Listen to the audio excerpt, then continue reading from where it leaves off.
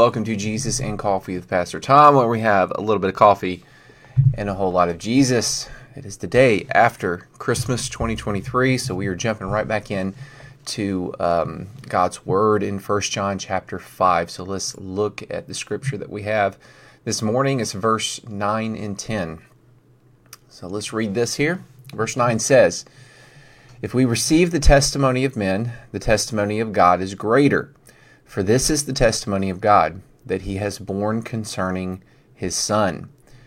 Whoever believes in the Son of God has the testimony in himself. Whoever does not believe God has made him a liar, because he has not believed in the testimony that God has borne concerning his Son." So what is this saying here? What is John trying to tell us? The important thing to take away from this is John is wanting people to understand that at the beginning, he said this earlier in chapters, at the beginning, which is when the gospel was brought to them, to this church he's writing to and to all churches, it has not changed. Nothing has changed. The testimony that was brought then is the truth. And God himself makes that clear as we have a relationship with him. The Holy Spirit clarifies that. And if you are born of God, as he says, you have the Holy Spirit dwelling in you. And so the word from the beginning is the truth. If any false teaching comes into the church, it must be rejected. Don't let others twist Scripture in order to achieve the goals that they want, which is to justify sin.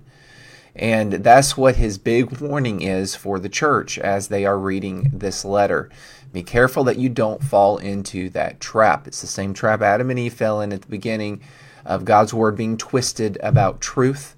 And it happens all the time. Happens all the time in churches everywhere. And even in this day and time, as John is writing this, roughly 2,000 years ago, not long after, a couple decades after Jesus was resurrected and ascended into heaven, he's writing this to a church. It can still happen. It can still happen. You can twist the truth of God's word. So John is telling them, hold fast to what you heard in the beginning concerning the Son of God, and don't let that change, because that is the truth. That is the truth about Christ. It's as simple as that. It's as simple as that. We'll keep it really short this morning. Thank you for joining me. At the end of the day, seek first the kingdom of God.